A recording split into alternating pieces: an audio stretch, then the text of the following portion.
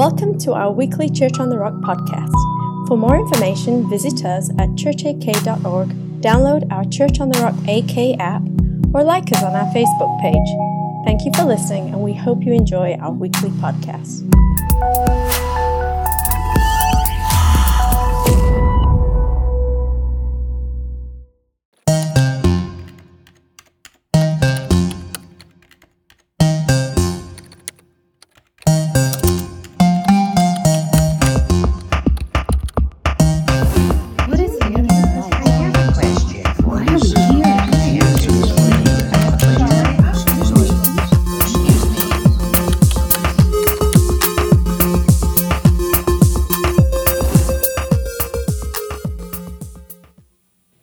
Well, how y'all doing? I don't know if you know this, but it's cold outside, and I hate it.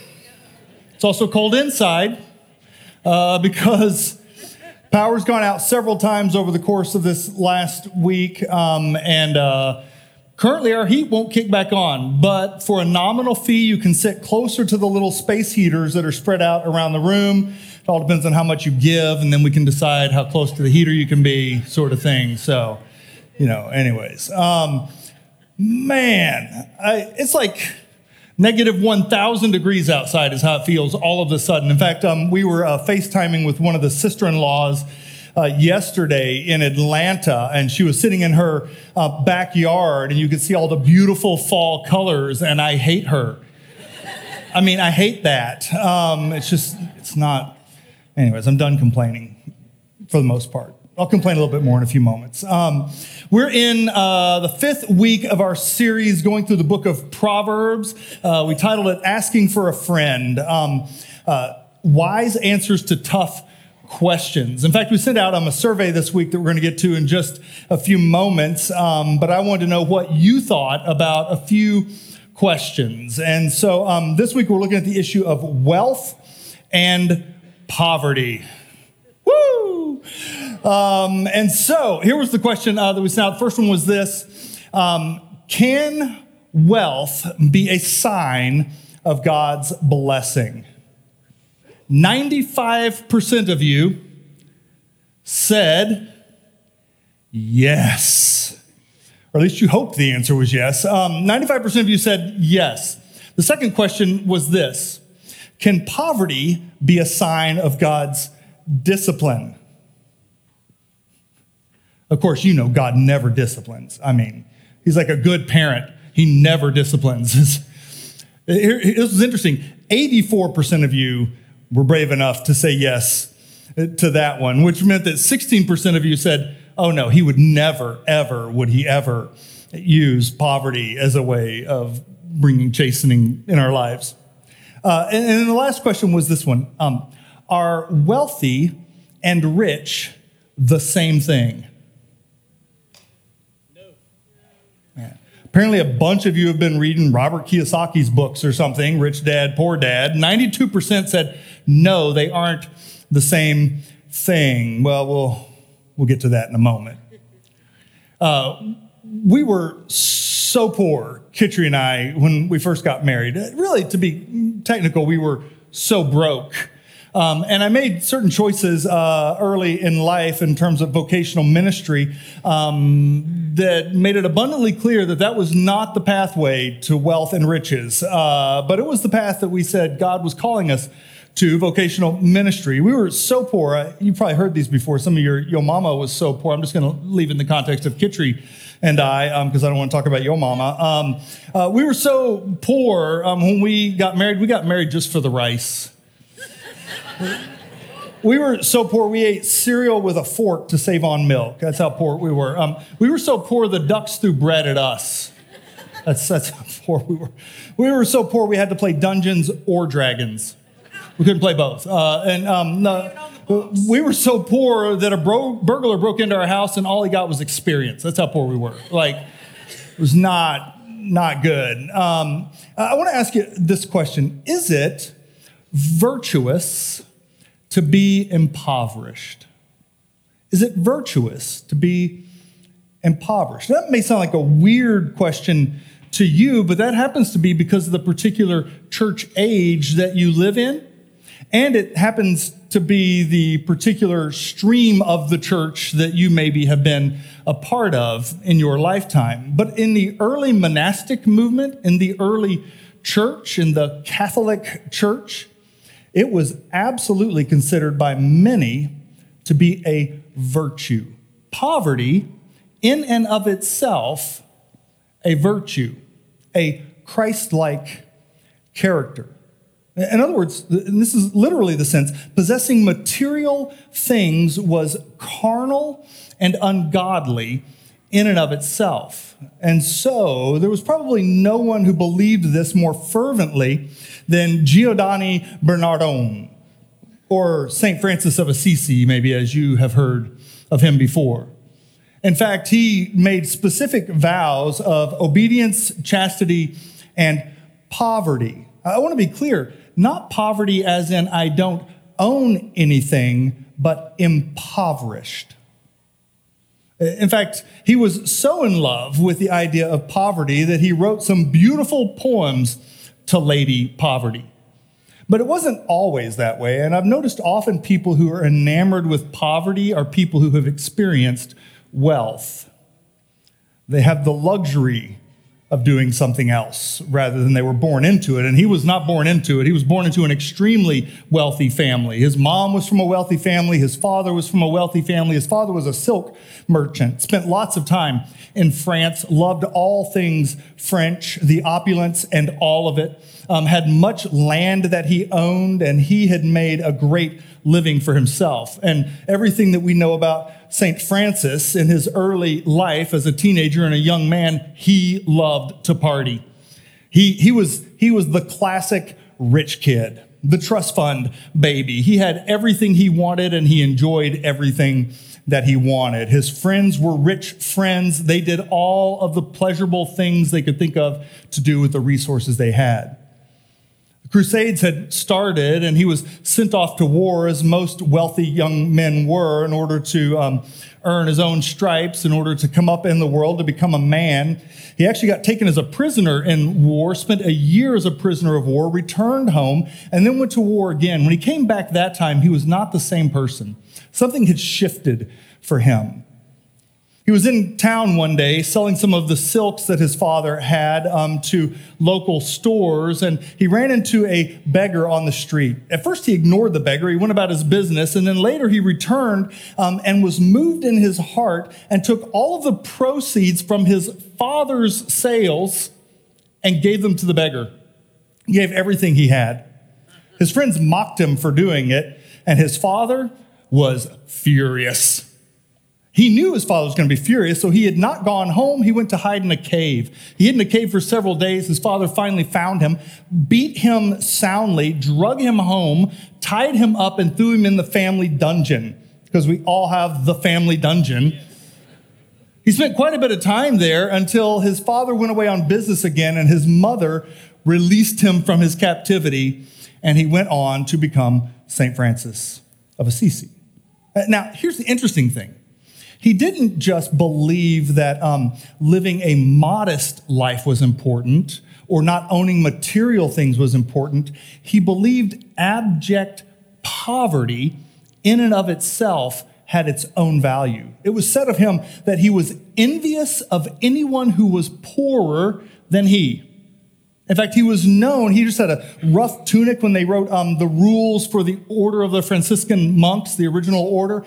You could only have one tunic. It had to be of rough material, both on the inside and the exterior. He had a belt, a rope that he tied around it, and he had a pair of trousers that he wore. If he came across a beggar who had clothing that was worse than his, he would exchange with the beggar. He always wanted to be the poorest of the poor. In fact, he wrote a song to what he refers to as Lady Poverty. He personified poverty as an entity. Here's what he wrote. But, oh, my dear Lord Jesus, have pity upon me and upon my Lady Poverty, for I am consumed with love for her and can know no rest without her. Thou knowest all this, my Lord, thou who didst fill me with love of her. Remember, O Lord Jesus, that poverty is so much the queen of virtues that thou, the Lord, forsaking the dwelling place of the angels, didst descend upon the earth in order to espouse her in love everlasting. Oh, who would not love the lady poverty? Can I see a show of hands and answer that question? Who would not love the lady poverty above all things? I beseech thee, O most poor Jesus, that for thy sake it may be the mark of me and mine to all eternity, to possess no thing of our own under the sun, but to live destitute and upon the goods of others, so long as this vile body lasts. And everybody said, amen. I see several of you like, I ain't saying amen to that. I'm not going to do it. Not going to do it. He viewed poverty in and of itself as a virtue. Here's what's interesting to me, and you see it in the last line here, but to live destitute, receiving from the goods that others have in order to do so. That I could only live in this way if I were able to beg of you, the person who worked and retained resources and purchased items, and I could beg of you and you could give to me. I'm actually still dependent on people who are willing to work. It was actually made a mandate in the Franciscan order that you begged for your food so that you could relate to the poor. It was considered a virtue. But is poverty in and of itself actually a virtue? I believe that's my mom answering. So glad she believes that. Which brings me to rich folk and all the boos and the hisses that go with it. Let me ask you a question. Is it okay to be rich if you live south of Richmond? Is that all right? I know you guys have been listening to that bad music. If you don't know the reference, Oliver Anthony wrote the song. He'd written several songs, actually, but he was unknown until this one came out. And when this one came out, talking about all those rich men north of Richmond, all those politicians who want all the power and have all the money and how they've ruined our lives and they've made me destitute because of their craving for wealth, and I'm in the situation I'm in because of what they have done, man, it struck a chord in our country. In fact, it was so pronounced that in the span of 3 months, he went from nobody to the top of the... Here's how popular... It's going to blow your mind. All the Swifties in the room, just get over it. He beat out Taylor Swift for the #1 spot on the music charts, Billboard. This song took off. He was shocked, surprised, I think happy by the newfound fame. The song's been downloaded hundreds of millions of times. And here's the problem in the song. What he's describing is the situation that he's in, that so many feel like they're in all over our country, and yet how he is making $45,000 a day off of royalties. Is he one of the rich men now? You see the quandary, right? That all of a sudden, because of the country that he lives in, and because of the liberties that we have, and because of a free market society, he can go from being somebody who's living in a 23-foot trailer with a tarp stretched over the top on a piece of land that he still owes $60,000 for, but he paid $95,000. And now he can go from that to making $45,000 a day. Just to be clear, that's $1.2 million a month. How many of you would like to make $1.2 million 1 month in your life? How many of you are making 1.2 million? I want to see. Okay, just Chloe. Okay, 1.2 million a month over the past 3 months, and now he's got a real situation. What if he decides that he's not going to live in the 23-foot camper now since they're about to have another baby, and he wants to build a house? You're not one of us anymore. You don't understand us anymore. It wouldn't matter how small the house was. If he takes some of that wealth that has been generated because of the place that he lives and he begins to invest it in things that matter to him, he is going to be railed for it in a heartbeat. You're not a commoner anymore, because the goal, the virtue, is actually to be when you live in a culture that promotes the idea that you're always a victim at someone else's hands. When you begin to crawl out of that, people will not let you do it. The virtue itself is actually victimhood.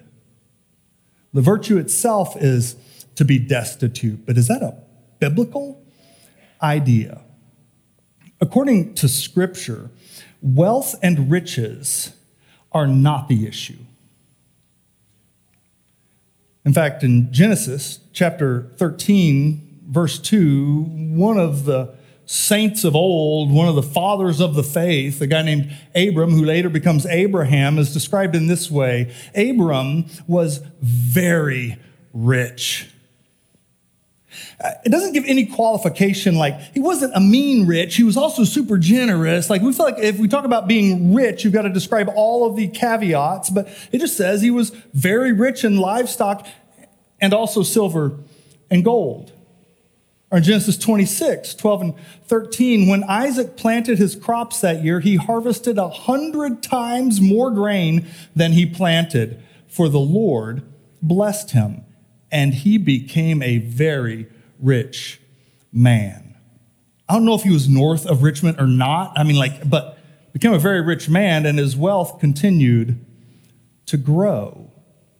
In fact, when you look into the Proverbs around this idea of wealth and prosperity, here's what it has to say. Proverbs 10:22, the blessing of the Lord makes a person rich, and he adds no sorrow with it. Some of you know that having material possessions or material wealth can also come with lots of sorrow, but the kind that the Lord brings has no sorrow with it. Or Proverbs 13, verse 22, good people leave an inheritance to their grandchildren. Did you hear that, Mom and Dad? Good. Proverbs 19:14, houses and wealth are inherited from fathers. You have to have something left to give something away when that season comes. In the Scriptures, the issue of wealth does not seem to be an issue of inherent evil in and of itself. And the Scriptures interchange the words wealth and riches. How many of you would prefer to be rich over being poor? Oh, how many of you would prefer to tell the truth instead of lying? I know that Tevye thought that was true. You know, Fiddler on the Roof. The scene where he's in the barn and he's collecting all the milk and whatnot. He's like, why do I have to do all of this work? And he's just talking to the Lord in prayer. And he says, I know you made many, many, many poor people. And I realize there's no shame in being poor, but there's no great honor in it either. If I were a rich man, all day long I'd biddy-biddy-bum. If I were a wealthy man, hey, I would. Okay, just kidding. We're not. Such a great song. I'm going to go watch it again today. What's amazing, though, to me in the song is he starts by saying, Lord, what would be so bad if you just gave me a small fortune? I don't know how much a small fortune is, but he goes on to describe what he would do with it. He would build a beautiful home, not out in the country, right in the middle of town so everybody could see it. And then in his house, and this is how fast wealth can distract us. In my house that I'm going to build, it's going to be a massive home with many, many rooms in it. Okay, I can see many rooms. Great. You're probably going to want to house people, have guests over. But then he says this. I'd build one staircase going up that was beautiful. I'd build an even longer staircase coming down. And then I'd build one more going nowhere just for show. What? And you're wondering why the Lord won't give you money? Like, what are you going to build a bridge to nowhere next? Sorry. This is the problem with wealth as we begin to think about it in terms of selfish ambition, self-promotion. Tell me about that. All right. So if there's nothing inherently evil about wealth, then how can I get my hands on some of it?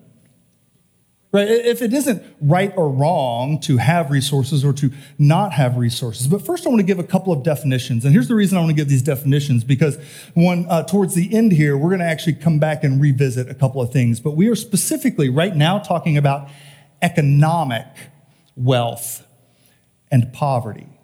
Here's a definition of economic poverty: the state or condition in which one lacks financial resources for the minimum standards of living. For example, you have to buy Sitka gear instead of Kuiu. You had to buy a Ski-Doo instead of a Polaris. It's not even close. It's things like basic needs for food, for clean water, for clothing, for housing, for medical care. It's the definition of poverty, economic poverty, that we're using. Here's the definition of wealth, economic wealth: an accumulation of valuable economic resources that can be measured in terms of monetary value, determined by taking the total market value of all assets owned, and here's the real challenge, and then subtracting all debts. When I read through the definition, I'm like, I'm not doing too bad. And I subtract my debts, and I'm like, oh, I'm in trouble. Right? But that's a definition of wealth. And here's the problem with wealth. Wealth is elusive. It's also invasive in our lives. Few things are easier to obsess over than material things. We think about them a lot. I think about things that I purchase, and this will make my life easier. And then I find myself thinking about it all the time. In fact, I recently bought, don't judge me, another Shelter Logic shelter to park my car in, because we parked my wife's car in the garage because I'm a good husband. And sometimes I need to borrow it, and I want it warm.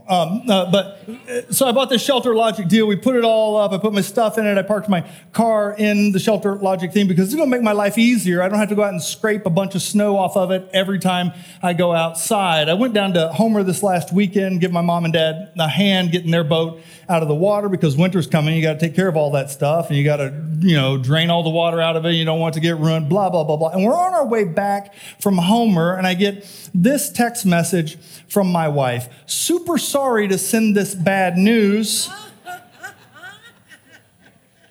Which is I didn't get the picture right away. All I got was super sorry to send this bad news. ... I'm like, what is it? And then I got this. I knew immediately what it was when I saw it. You can just see barely underneath there. That's my car inside that little red circle.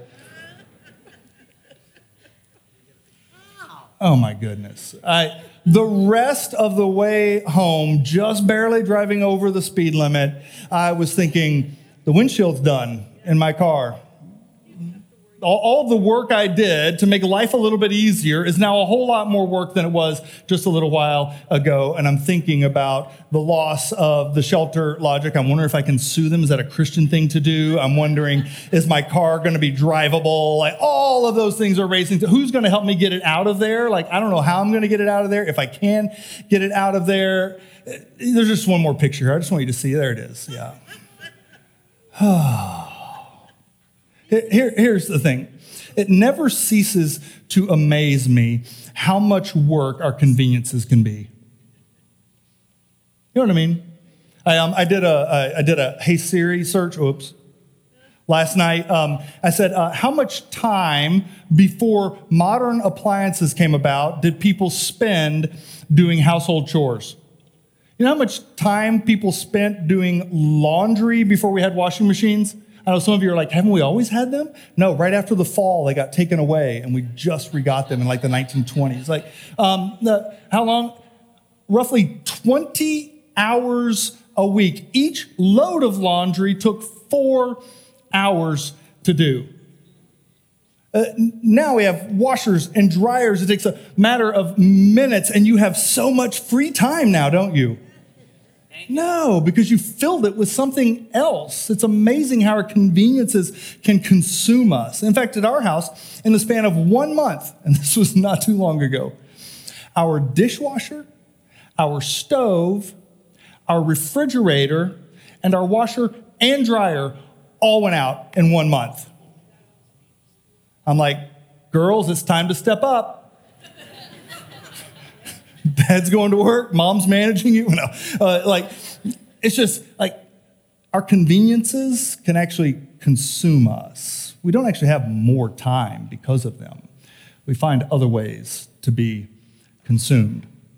The life of ease is elusive, but it's also expensive. It's elusive because often those conveniences consume us, but what I found is that it's actually really expensive because I allow every marketing campaign to consume me. It doesn't matter whether you're listening to music on Pandora and the ads pop up if you can't afford the version that doesn't have ads, or if you're watching TV, but it's like every ad that comes up is geared towards one thing, letting you know that you should not be satisfied with whatever it is that you currently have. You got the wrong truck. We had one come on just a couple of days ago. It was a washer and dryer ad. And it is our exact same washer and dryer that we currently have, except for the lights are prettier colors. And it can pair with your Bluetooth on your phone. And my girls were like, we need to get that. And I said, why? It wasn't even the Bluetooth feature. It was, look at the colors on the display. And then I realized, I think I'm just like that, just with different things. No, I think I definitely need a new snow machine. I need new gear. I need a new rifle. I need a new vehicle. Like, I've realized that I become a consumer so quickly if my focus is on me, on my desires. Which brings me to more. 80, 30, and 20%. Been a lot of surveys done over the years. How much money does a person need to make to be happy? Some of them have said somewhere around $70,000 to $75,000. When you make more than that, you aren't actually any happier with your life. But they did a survey here recently, and they asked Americans, of course, specifically, how many believe more money would make you happier? And 80% said that more money would make them happier. How many of you would say, I totally agree with that? More money would make me happier. Here's the next thing you need to know. 30% of that 80% currently make between $75,000 and $149,000 a year. And they believe more money will make them happier. In fact, extensive research has been done on how much people believe they need in terms of percentage to be fulfilled or content. It actually doesn't matter whether you're talking about personal finances or whether you're talking about an organization. When they ask people, how much more would you need to make in order to be content? 20% more is the number, no matter how much they currently make. They could make $1 million a year, but 20% more would let me do all the things I want to do. You know why that is? It's because we tend to spend all the way up to the limits of what we have. And if we just had a little more, we'd actually be happy. It's also true of churches. When you ask churches, how much more would you need in terms of financial resource in order to plant another church, to send resources out? 20% more. How many more people would you need in order to plant another church? 20% more than what we currently have. It's amazing. We believe just a little more will make us happy, will make us fulfilled, will give us purpose, will allow us to accomplish our goals. And when we get there, it'll be 20% more. I'll make an observation. Although being poor is exhausting, being wealthy can be really expensive in our lives. Having stuff, having resources can actually be exhausting in and of itself and extremely expensive in other areas of life. Now, Proverbs is a book of principles, not promises. If you believe it's a book of promises, you'll spend a lot of time really frustrated. In fact, one of the most popular principles that's claimed as a promise is this one: train up a child in the way they should go, and when they are old, they will not depart from it. And yet you and I both know people who have trained up a child in the way they should go, and we departed from it. We went the other direction. It's because it's not a promise, it's a principle. And here's the problem: when you take it as a promise, every parent fails in some way. So you'll either blame yourself or you'll blame them. But God's outlining principles that generally work. And the same thing is true in this area of wealth and finance. In fact, Proverbs deals with the topic of wealth and finance a lot, and it deals with it for some really specific reasons. So I'm going to give you 5 super simple steps to becoming the wealthiest people ever, okay? Possibly. First one is this, Proverbs principles of wealth. Be diligent and persistent. Be diligent and persistent. Proverbs 28 is a chapter full of financial advice for those who are interested. Proverbs 28 verses 19 and 20 say this, a hard worker has plenty of food, but a person who chases fantasies ends up in poverty. The person who wants quick riches will get into trouble. Now, I'll avoid talking about Bitcoin. And I'll just scoot it back a little bit further. How many in the room are willing to confess that you bought Iraqi dinar after the war? Really? Only me and Joel. I saw a wife point at a husband, so I won't call him out.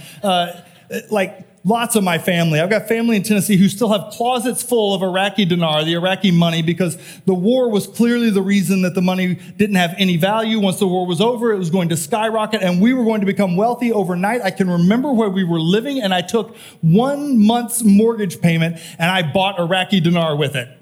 I did all the work. I made sure they were sequential serial numbers so I wasn't getting ripped off. I had the black light so you could see. I mean, it was the ultimate opportunity. I had never even done any research into money markets or into currency exchange or any of that. I just knew this was it. I'm also still waiting 17 years later for this to be it, because it clearly was not. I don't even know if it's worth the same amount it was when I actually bought it. What we discovered is that the reason that the currency was so devalued in Iraq had nothing to do with the war. It had to do with generations of warfare in a country like that. I just bought it and it's worthless. He's saying get rich quick schemes, they actually lead to poverty, and most often because they're motivated by the wrong things. The goal is to get rich rather than to build wealth for a purpose. Second principle is this: be diligent and persistent, be honest and ethical. Be honest and ethical. This is reiterated over and over again in the book of Proverbs. Proverbs 28 verses 6 and 8, better to be poor and honest than to be dishonest and rich. If you had to pick between the two, rich and dishonest or poor and honest, pick poor and honest. Income from charging high interest rates or extorting people will end up in the pocket of someone who is kind to the poor.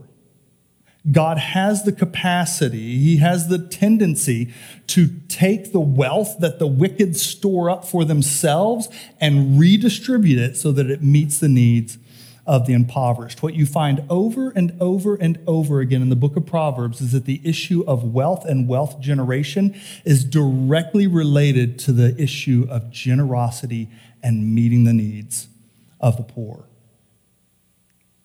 Which brings me to the third thing, or be generous and thoughtful. Generosity is hardwired into this issue of wealth and resources from God's perspective. In fact, Proverbs 28 verse 27 says this: whoever gives to the poor will lack nothing, but those who close their eyes to poverty will be cursed. Is a really big deal to God. That you and I would not ignore the needs of the needy. That we would be willing to take the resources we've been entrusted with, the resources that we've worked for, and we would be willing to meet the needs of others with those resources. And if you ignore the needs of the poor, you should not expect to experience blessing from God in this area. Fourth principle is this: be diligent and persistent, be honest and ethical, be generous and thoughtful, and be humble and helpful. Humility is hardwired into God's economy. Proverbs 18, verses 11 and 12 say this: the rich think of their wealth as a strong defense. They imagine it to be a high wall of safety. Haughtiness goes before destruction. Humility precedes honor. Remember, he isn't saying that the rich are evil. When I read a passage like that, I'm like, yeah, that's what rich people are like. He's not saying that's what rich people are like. He says rich people that are like this will experience humbling from the Lord. Proverbs 22, verse 2 says why this is a big deal. The rich and poor have this in common: the Lord made them both. If you were St. Francis, you would look down on the rich because it's their wealth that has corrupted them. You would look down on those who have resource, even though you need their resource in order to make it by. It never ceases to amaze me that certain organizations, I won't name one specifically, but I've had lots of conversation over the years with them, but they will take students and they will have an experience over a period of time with this organization where they get to just pour their lives out. They get to go on missions trips. They get to learn every day. They get to spend every day in the scriptures. And then when they leave that organization and return to their hometowns, roughly 75% of them will never plug into a local church. You know why? Because the local church just doesn't get it. They don't understand the level of passion I have for the gospel, of doing everything I can for every minute of the day to serve Jesus. And my local church doesn't do that. Those people just go to work in factories and do their jobs every single day. And yet they fail to realize that it is the hard work of those individuals that made that lifestyle possible for you, period. There isn't a mutual respect and honor. And what he's describing here is you need to understand the rich and the poor have one thing in common in particular. They were both made by God. They were both loved by God. They were both died for by Christ, that you are actually in the exact same position in the eyes of God. Humility and helpful. And then the fifth one is this: be content and grateful. Paul describes this often in his life. Paul, a man who apparently had resources at one point, lost them along the way because of imprisonment and beating and preaching the message of the gospel. But Paul says, I've learned whatever circumstance I've been in, and he describes his circumstances to us. He says, whatever circumstance I'm in, I've learned the art of being content there. Because chasing wealth, chasing riches is a recipe for discontent.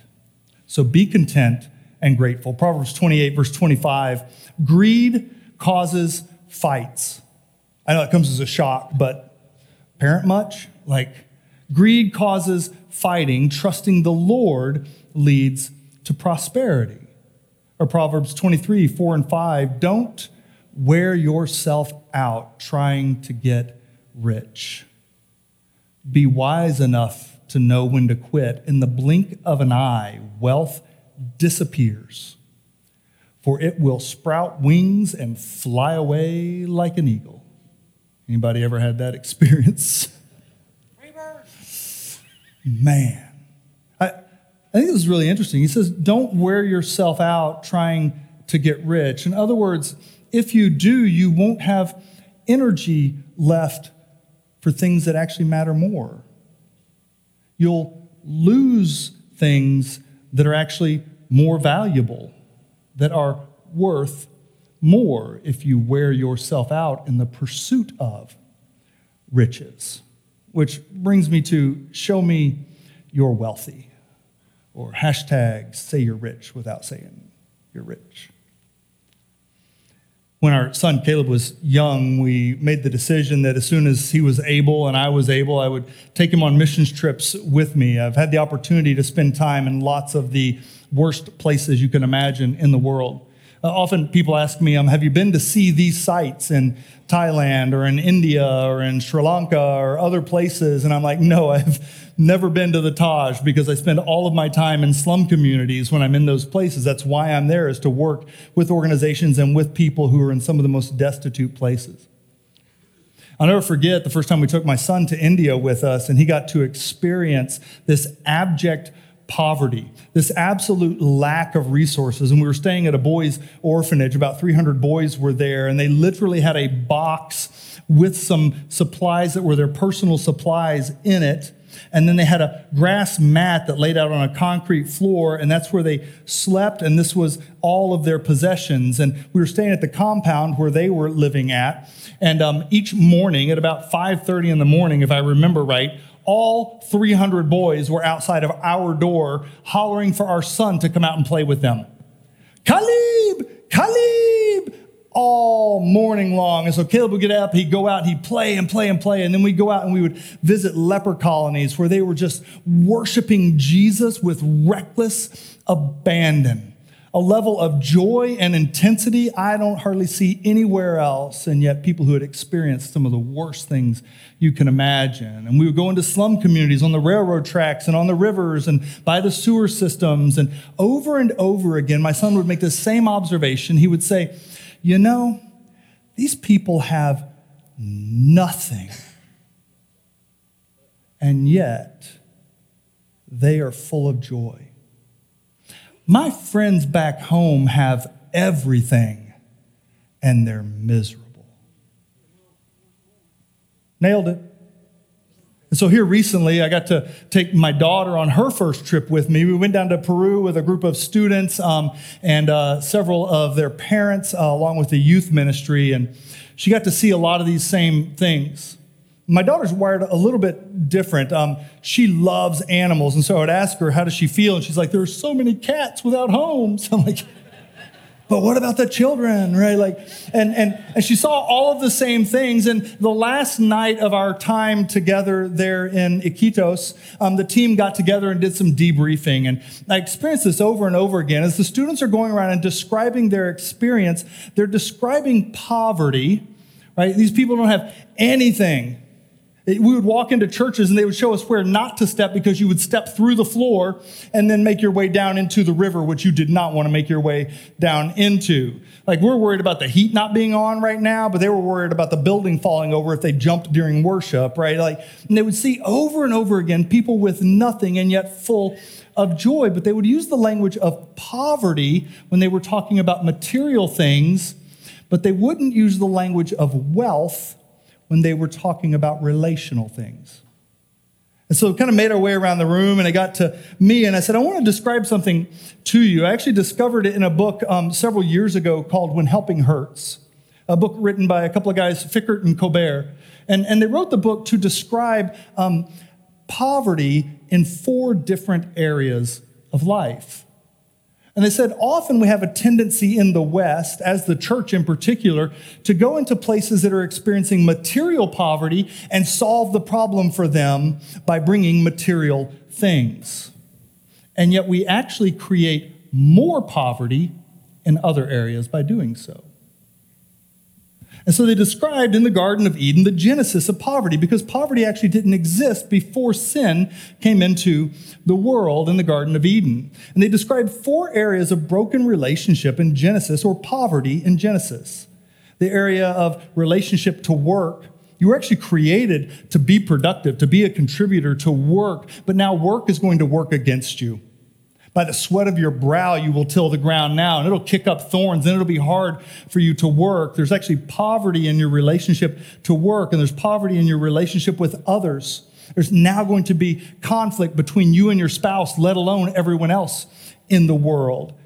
And then this poverty in the area of relationship with yourself. You're going to be dealing with guilt and shame because of sin. You're going to forget who you are in this new world. And then poverty in relationship to God and how we engage with Him. And what these students were describing was poverty in a very narrow vein, the vein of material things. But they were actually describing wealth in the area of relationship with each other. Wealth in the area of relationship with God. In many cases, because of the lack of material distractions. I'll never forget hearing the story of New Delhi when they were leveling a slum community, but they weren't just going to level the slum community. They had actually created high-rise housing for everyone in the slum. Running water, doors on your homes, multiple floors you could live on, brand new housing, and the people in the community hated it. They hated it because they couldn't figure out for the life of them how they're going to experience the wealth of relationship and community that they had with each other if they live on different floors. They immediately took all the doors off of the rooms just so their neighbor could walk into their house anytime they wanted to. So you could see my kids running up and down the hallway. But there's actually a wealth that they possessed even in the midst of material poverty that they considered more valuable to them. What I told the students is I said, if you'll begin to think about wealth and poverty in a much broader sense, what you will discover when you go to places like Iquitos, Peru, when you go to places like slum communities in India, is you'll discover that they have something to offer you also. And you are not just the great Western savior who shows up. They actually have wealth to offer you, even as you bring help and aid in the area of material things to them, and it will change the relationship with wealth and poverty for you forever. Jeffrey Sachs, one of the leading economists in the world for a long time, wrote a book called The End of Poverty. If you want to read it, you should get it on audiobook because it's super long. But his basic contention is that if every government in the world would kick in somewhere around $194 billion more annually towards relief and aid around the world, that kicking in more money would solve the problem of what he defined as extreme poverty by, wait for it, 2025. Just so you know, we're not going to make it. Because the issue of poverty and wealth is much broader than money. And the ways that we go about dealing with it are actually lined out for us in the book of Proverbs. God does not avoid talking about money. He's not afraid of wealth. He's also not afraid of poverty. He's inviting you to consider how you partner with him and what he's doing in the world. I'm going to invite you to stand with us. Here's my question I want to leave us with today. Do our resources possess us, or do we possess our resources? It's amazing how fast your things can take ownership of you. It's worth pausing every now and then and asking, how much of my time and energy am I expending in the pursuit of wealth and the pursuit of things? Have my things taken ownership of me, or do I own them to be used for the purposes God has intended them for, to bring glory to him and for the good of others? So Jesus, that's our prayer, that in this coming week you would cause us to think differently, that we would acknowledge and recognize that in this area you've called us to be humble and you've called us to be helpful. You've called us to view things from your vantage point. I ask that you would increase the resources of your people as we increase our capacity to meet the needs of those around us. And we ask it all in your name, Jesus, for your glory. Amen. Just want to remind you, this Sunday, hey, there's lights. This Sunday and next are our Generosity Sundays. It's your opportunity to partner with us as we meet local needs. It's in the drop-down menu on the app under Giving. There's also a box in the back that you can drop those resources in. But we fill that account up every year, and then we distribute those resources to real needs right here in our community each year. So, hey, Church on the Rock, God bless you. You are dismissed. Thank you for listening. For more of our podcasts and to discover how you can connect, visit us at churchak.org or download our Church on the Rock AK app from either iTunes or Google Play.